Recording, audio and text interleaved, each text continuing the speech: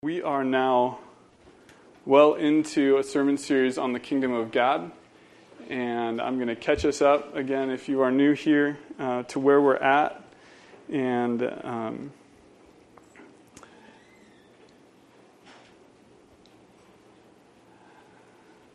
the whole cosmos, the farthest we can reach, the farthest we can look with our telescope, and far beyond that.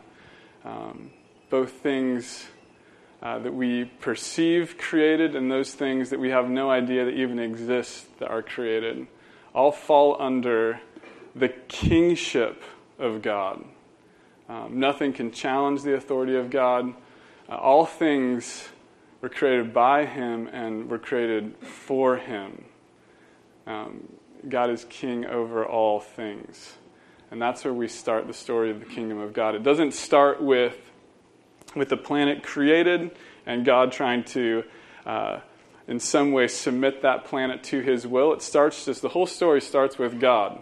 And then God, out of His goodness, His greatness, His power, decides to create a world. And the world had a lot of things in it.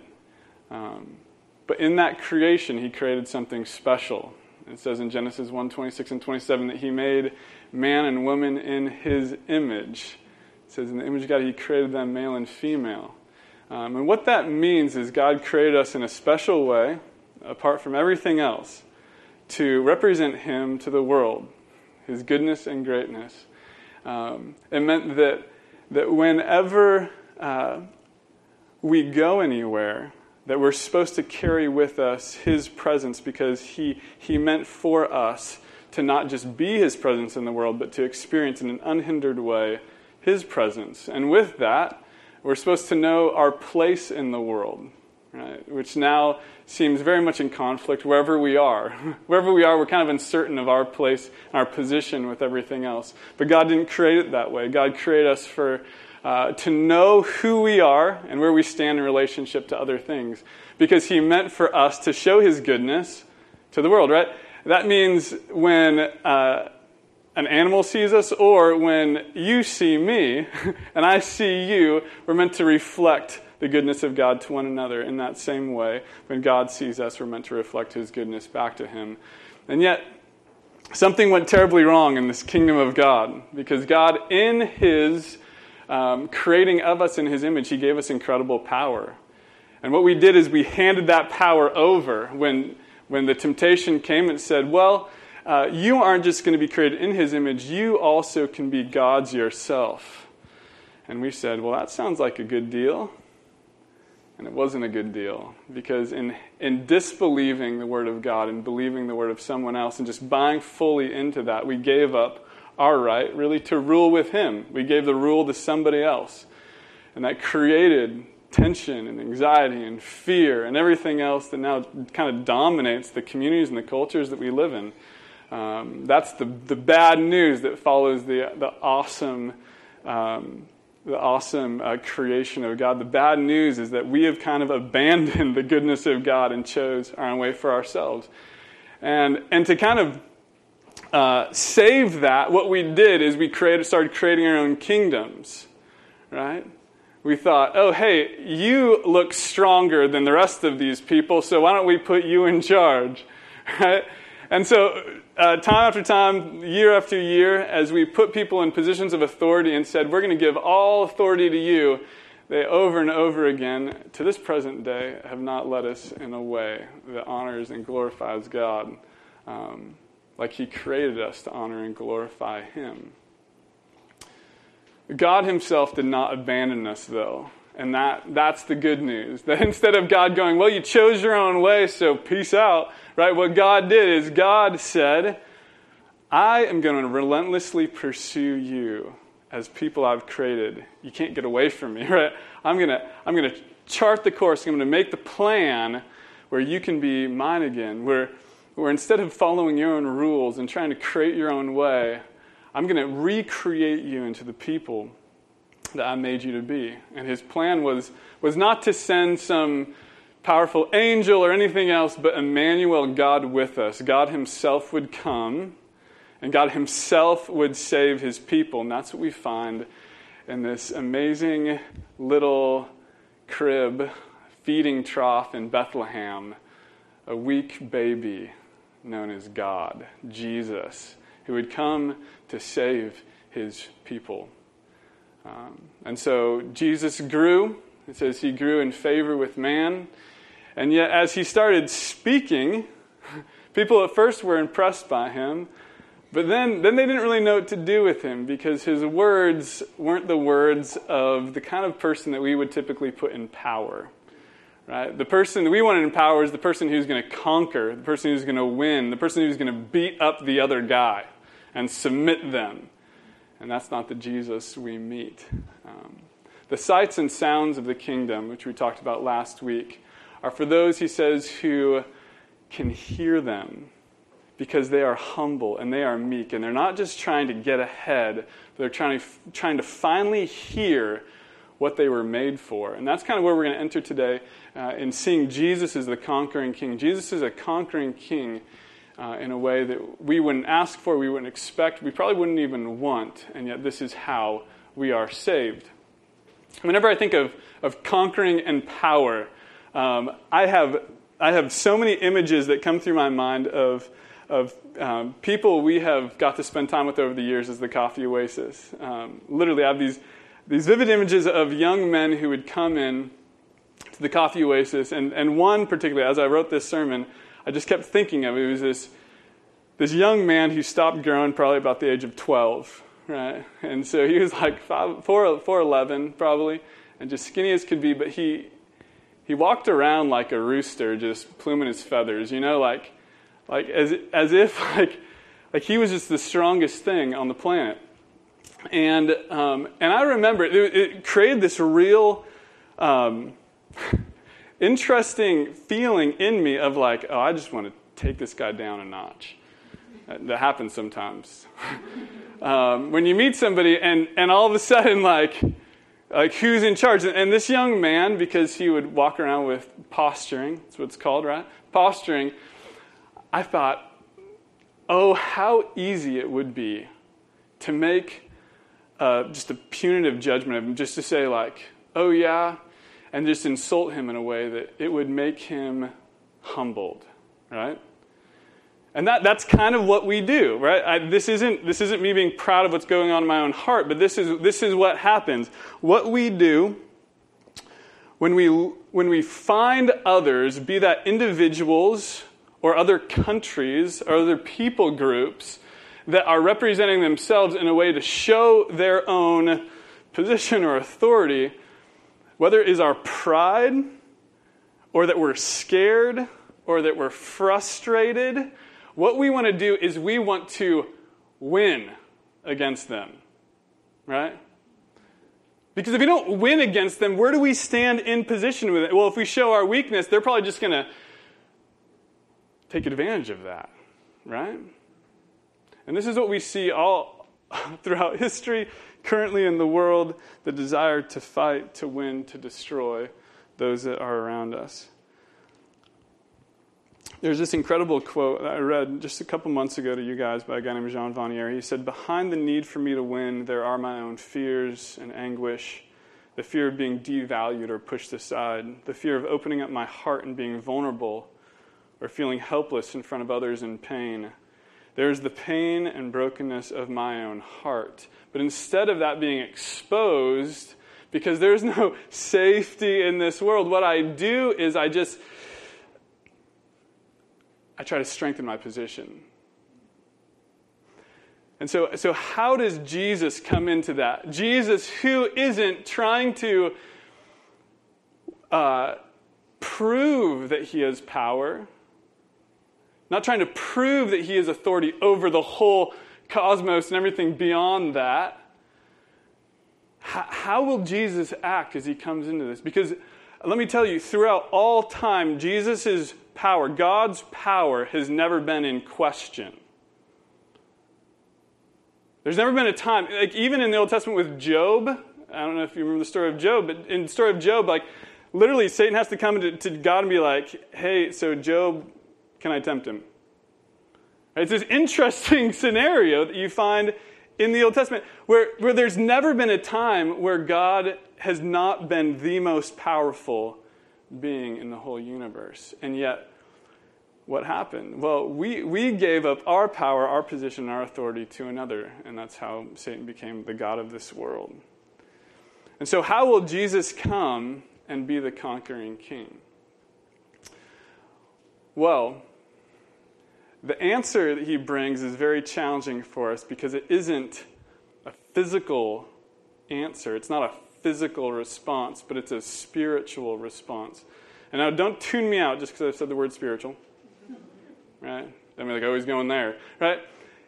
It isn't a physical response, it's a spiritual one, and he's revealing our deepest needs in it. So before we get into this, I'm just going to define for you spiritual really well. The majority of the world is spiritual. People who identify themselves as in some way being spiritual.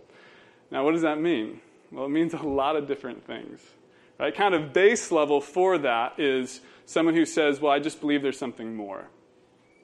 Right? Probably the majority of people in America who would consider themselves spiritual don't know what they mean by that. They're just like, I'm just pretty certain that whatever that is, whether it's you see the beauty of laughter in a child, or you look up at the stars and you realize that you're small, like, or you see just something that awes you, and you realize that that isn't just your chemicals colliding with one another, right? But there's something inherent in that is supernatural, right?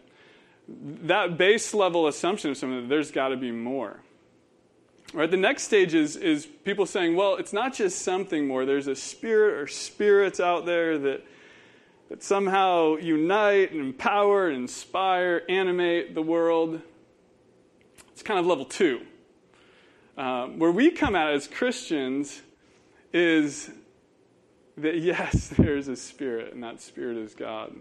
And start of the story, like we just said, that in the beginning was God, and God who is spirit created everything. And so everything is from him, and everything is for him. And so that's kind of the beginning assumption every time we come on a Sunday morning, is that everything is created from him and for him. But we don't typically act like that. Right? Because when we get in those places of fear and anxiety, our kind of like mode of operation is what? Our mode of operation is typically physical, right? Well, I need to cut this person off. I need to be physically aggressive. I need to figure it out. And yet, the spiritual response is very different. Paul explains this in a way that's far better than I'm explaining it to you, so I'll just read it from him. In Acts 17, Paul comes to a very spiritual place. He comes to Athens, and Athens is known for tons of gods, right? They have the pantheon, which just means lots of gods. Right? And so he comes to this place, and they have so many gods, they stop knowing how to name them, right? And so you have it. There's more of a story behind it than that, but you get to Acts 17, and in verse 22, Paul, he stands up in the Areopagus, and he says, "People of Athens," Acts 17:22. "People of Athens, I see that in every way you are very religious." See, we don't like that word. We use the word spiritual now, but they're synonymous. Religion is just the way you practice your spirituality. Okay, so people are like, "I'm not religious, I'm spiritual." Right? That's ridiculous. Like, religion is just the way you practice your spirituality. Okay, you're religious. So he says here, "I see that in every way you are very religious. For as I walk around and look carefully at your objects of worship, I have found an altar with the inscription, 'To an unknown God.'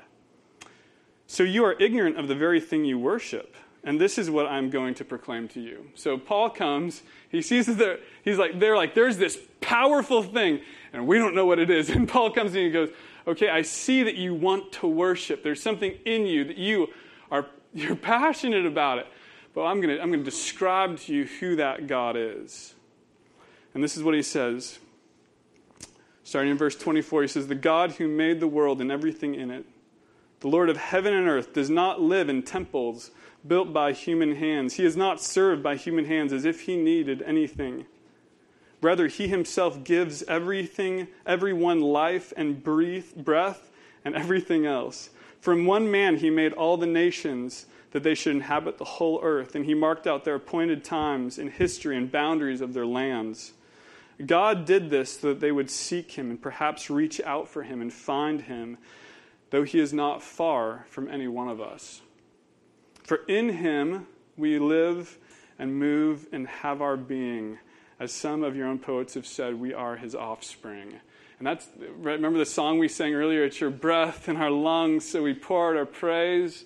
That's what's going on here. It says, for in him we live and move and have our being. And then he narrows in on who this God is, declaring the story of Jesus. He says, therefore, since we are God's offspring, we should not think that the divine being is like gold or silver or stone, an image made by human hands, by human design or skill. In the past, God overlooked such ignorance, but now he commands all people everywhere to repent. For he has set a day when he will judge the world with justice by the man he has appointed. He has given proof of this to everyone by raising him from the dead. He speaks to them about Jesus. He goes, what was so vague, what was so general, what was fascinating to you, I'm going to show you. It's Jesus. And so let's now look at Jesus, who gives a spiritual answer to what we perceive as just being a physical problem. So if you have your Bibles, turn with me to John 6. What we're going to find is that as we think the mission of God matches perfectly with our mission, because we think our mission is just kind of the distress that's going on in our own hearts, right? We're like, oh, okay, I need help. And then we think God will come being like, boom, helped. But that's not the way it works. And so what God does is, as he sends Jesus, Jesus comes, and in John 6, it shows one of the miracles that he shows to prove his power and authority over all things, which is feeding 5,000 people. So he gives them bread. He feeds them in that way that they're like, we have needs, you've met our needs, you've met our tangible needs, now we're going to what? Well, John 6, 14 and 15 says they want him to make him king, right? It says, after the people saw the sign Jesus perform, they began to say, surely this is the prophet who has come into the world. Jesus, knowing they intended to come and make him king by force, withdrew to the mountains. And so here we come, Jesus, conquering Jesus, and it's like the people you think finally get it, and they're like, he has power. Let's go. Let's make him king. And Jesus doesn't want that. Jesus doesn't desire their kingship, because their kingship, what happened was he provided a physical need. They needed bread. He provided bread, so they're going to make him king, right? Well, Jesus isn't going to have any of that. And the reason is because in providing them bread, that wasn't the end all for Jesus. Jesus describes that he is not just giving them physical bread, but literally he himself is the bread of life. And you see this in John 6:35. He says, I am the bread of life. Whoever comes to me will never go hungry, and whoever believes in me will never go thirsty. He's taking them to a totally different level. He said, all you want is your physical needs provided for. That's all you want. That's all you've desired. Because I myself am the bread of life. And if you come to me, if you believe in me, your hunger, your thirst will get taken away. But they begin to grumble because he says he's come down from heaven. In 41, he says, at this time the Jews began to grumble about him. He said, I am the bread that came down from heaven. And they said, is this not Jesus, Joseph's son, whose father and mother we know? How can he say he came down from heaven? And so we have Jesus going, hey, I'm actually going to provide your needs. And they start grumbling about it. That's not what they want. And what we find is that many leave him. In verse 66, it says, from that time, many of his disciples turned back and no longer followed him. And so what changes from the very beginning of John 6, where they are ready to make him king, to the end of John 6, where they grumble, and it says they become dissatisfied and they no longer want to follow him? Isn't that what we're like as people? One moment we're like, Jesus, you're mine, right? I got the car I wanted. Yes, right? We're like, I prayed for a job and I got the job. Jesus, you're king. And then something else happens and Jesus is like, hey, that's not it. That's not the promise of following me. Because then Charleston happens. And we're like, oh, you're not king anymore. Because all along we've looked for physical things. And Jesus isn't promising physical things. He actually says, if you follow me, you need to take up your cross, which is different. He says it's better to lose the world if that means keeping your soul. But most of us are so interested in gaining the world that we're willing to lose Jesus. And they still don't get it, because you enter John 7, and listen to this. It says, after this, Jesus went to Galilee. He did not want to go in Judea because the Jewish leaders were looking for a way to kill him. This is really digressed fast. But when the Jewish festival of tabernacles was near, Jesus' brothers said to him, leave Galilee and go to Judea so that your disciples there may see the works you do. Listen to this. It says, no one who wants to become a public figure acts in secret. So they still haven't got it. They go, Jesus, don't you get it? If you want to be famous, you need to get out there, show people your stuff, make some more bread for people. But that wasn't the mission of Jesus. It wasn't a temporary mission to fulfill temporary physical needs. In Matthew 16, it shows to the extent that this goes for the disciples. In Matthew 16, verse 21, Jesus is explaining to them. So you have a lot of people following Jesus, but then you have these 12 guys that kind of stick close with him, and they think he's crazy at times, but they're like, we've left everything, so we're not going to go anywhere. And so he starts explaining to them really what's going on. And it says, he must go to Jerusalem and suffer many things at the hands of the elders. And this is beautiful. It says that he must be killed and on the third day raised to life. And so here he is with the core, right? Who you think they're going to get it. And he says, hey, what I'm going to do is I'm going to die, but don't worry because I will come back to life again, right? We're talking about this spiritual transformation here. And this is the response. Peter took him aside and he rebukes him and he says, never, Lord, this shall never happen. Do you get that?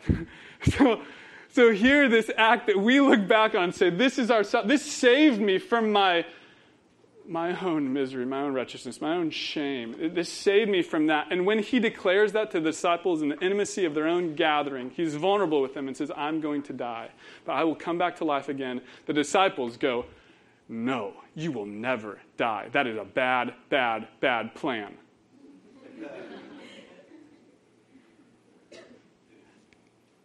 And this is what he says. Jesus turns to Peter and he says, get behind me, Satan. You are a stumbling block to me. You do not have in mind the concerns of God, but merely human concerns. How many of us are at this level? How many of us on a daily basis are like, Jesus, you don't know the right way? And Jesus goes, no, stop. All you're thinking of is physical things. That's all you're thinking of. Your mind's consumed with that. Your mind's consumed with the world.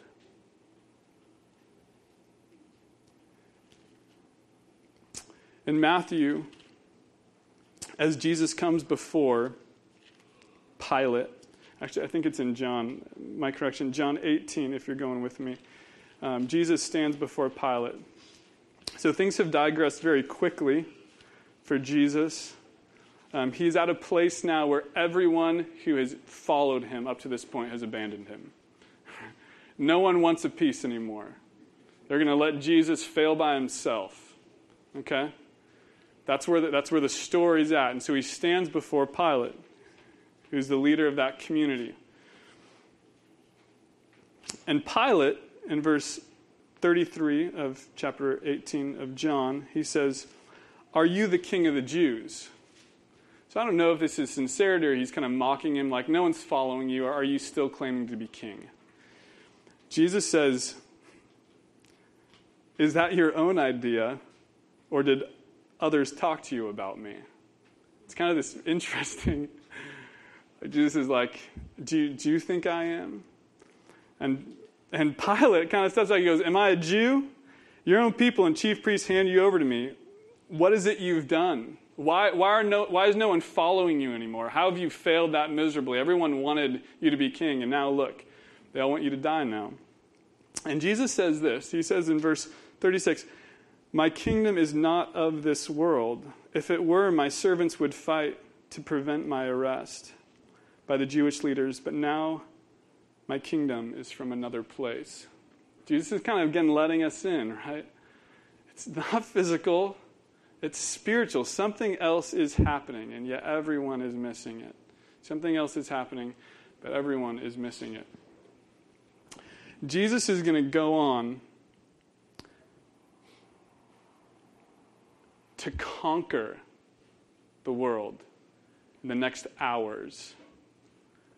But this is what it's going to look like. Our king will be mocked and he will be beaten. He will be crowned with thorns. He will be crucified on a cross by those who he came to free. That is the conquest of our King Jesus. Okay, now put that into comparison to every act of power and conquest we see and that we understand, ways we know how to represent ourselves or stand against things that oppress us. Does that look like victory or does that look like defeat?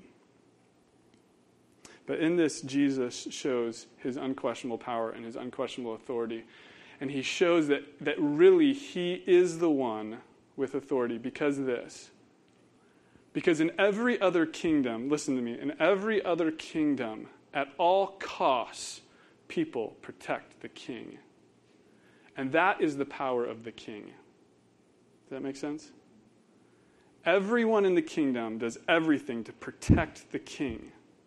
And that is the power of the king. In this kingdom, the king, at all costs, at the cost of his own life, lays it down for those who have rebelled against him and rejected him.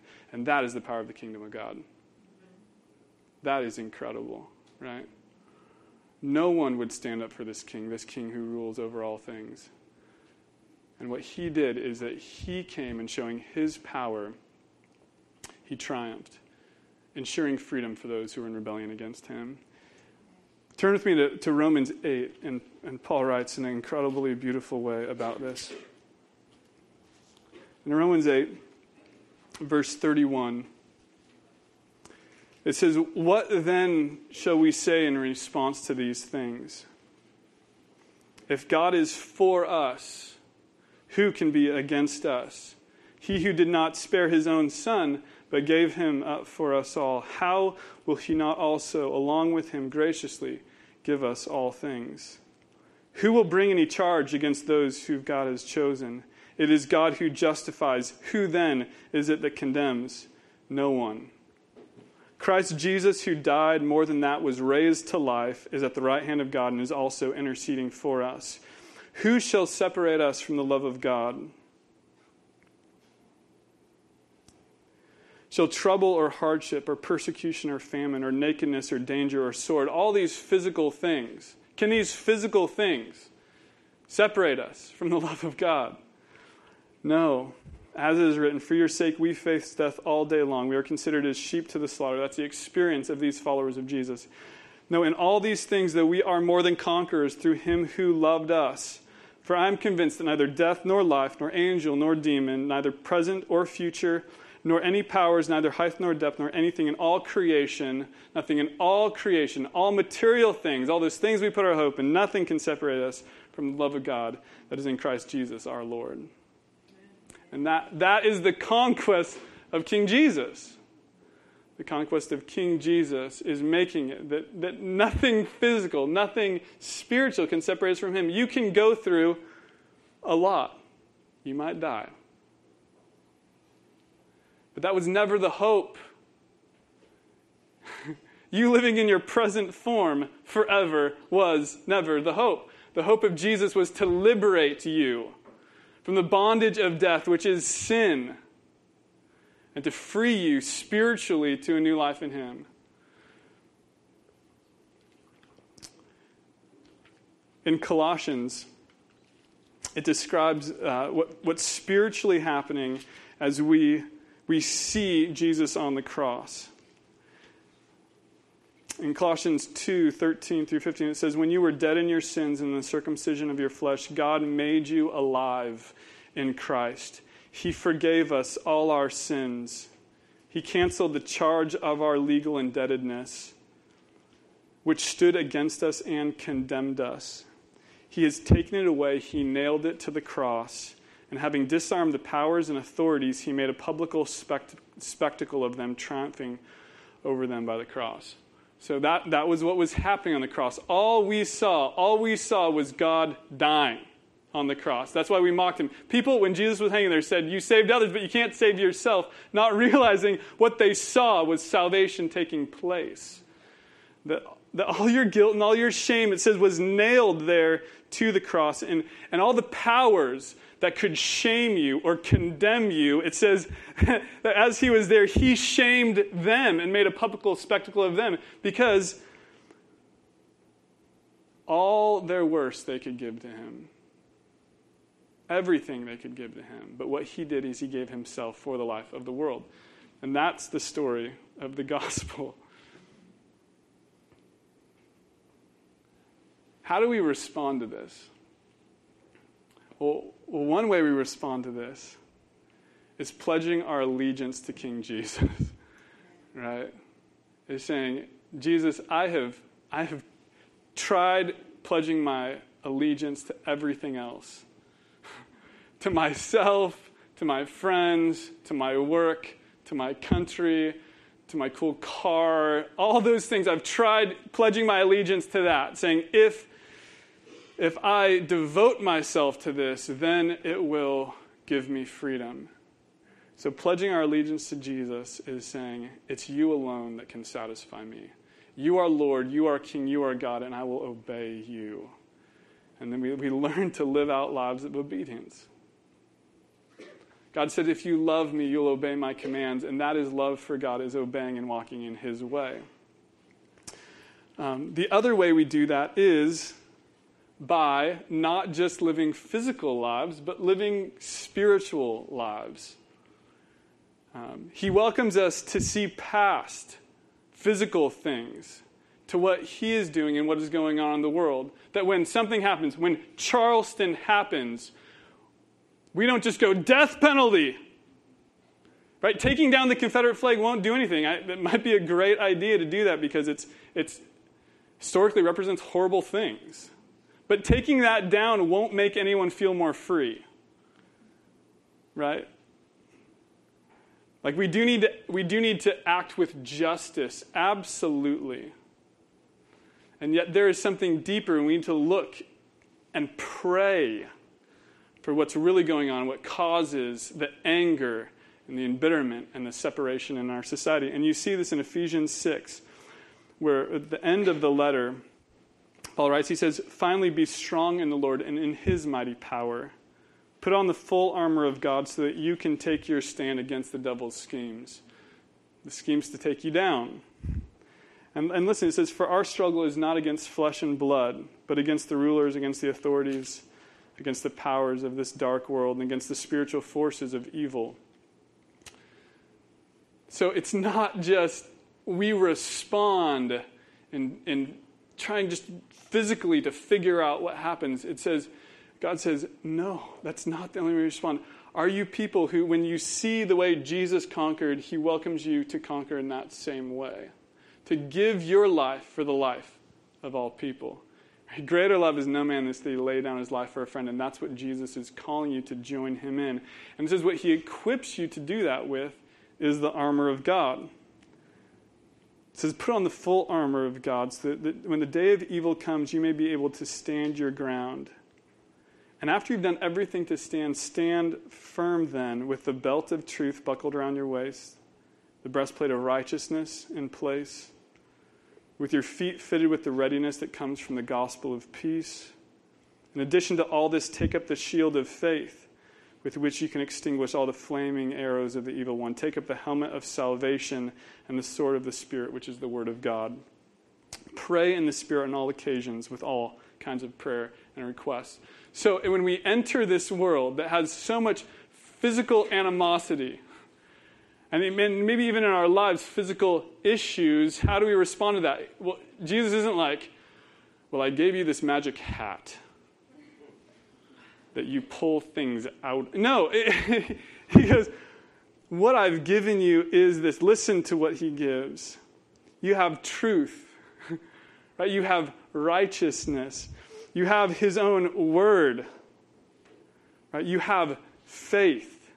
These things that seem so spiritual, and for a lot of us, we're like, give me the car, I'll be better.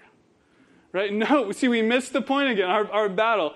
What we're up against is not flesh and blood. Our greatest needs aren't flesh and blood. Your heart does not desire what is material. And so what I invite you to do is look at the liberation that Jesus offers, that through his death and the humility of that, he brings us new life. Look at him, put your trust in him, and then walk out in obedience with these things that he's provided for you. Now, I don't expect, just because I mentioned them very quickly, that you're like, sweet, I'm all ready. Got my sword of the Spirit, got salvation, got truth, right? No, like you aren't all ready. Go and learn. Learn from Jesus. Walk with Jesus. He's given you his very Spirit to learn from. And that's why I think he ends with this by saying, and pray in the Spirit on all occasions with all kinds of prayer and requests. Because if you see the disciples before Jesus died, they were really ready to pick up their swords and fight for him. They were like, look, we have 2 swords. We're ready. And it's silly looking back on that, right? But that's often how we are. Look, I have an awesome fill in the blank. I can be used by you God. And Jesus is like, no, that's not the way we go about it. Because the disciples are willing to fight for Jesus, but they weren't willing to pray with Jesus. Right, when he was in the garden, what did he say? He said, will you just wait with me for an hour, pray, see what I have to offer you. And so what I pray for us as individuals and as a church will be people who don't address these physical issues by just physical means, but will go to Jesus in prayer. We'll seek our satisfaction in him. And so to make this intensely purposeful, I want you guys to know that this week, every single one of you will find something that you try to rely physically on yourself for, or maybe even others. You're going to get in something that will stress you out, right? You're going to get to that moment where you're like, Jesus, if you just had this coworker fired, the world would be so much better, right? And we're not even thinking at that point. We just respond. And Jesus goes, will you wait with me? Will you pray with me? Will you pray for this? Because the fact is, most of us don't trust by faith in Jesus for these things. So that's what he's given you. That's what he's welcomed you into. He's welcomed you into his salvation. That by his wounds we are healed. So by faith, let's take God at his word. Let's stop trusting in ourselves and our abilities, and let's say yes to Jesus. A way you guys can encourage each other in this is when someone comes to you with a problem, pray with them. Okay? That seems simple. But usually we don't do that. Usually we're like, okay, what you got to do, right? It's like we just start navigating it. And let's go to our Father in prayer because he cares for us. And he, throughout whatever is happening, will give us the peace and satisfaction to meet this need. Pray with me.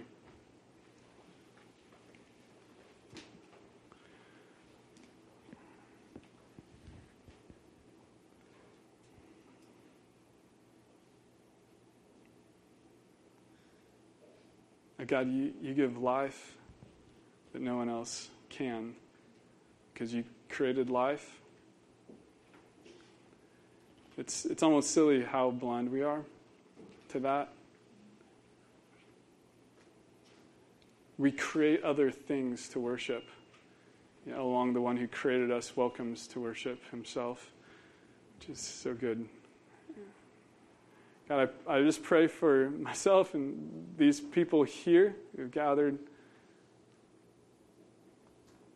that we'll see when we take you at your word, we trust in Jesus, that there is nothing in all creation that can separate us from your love, not even death itself.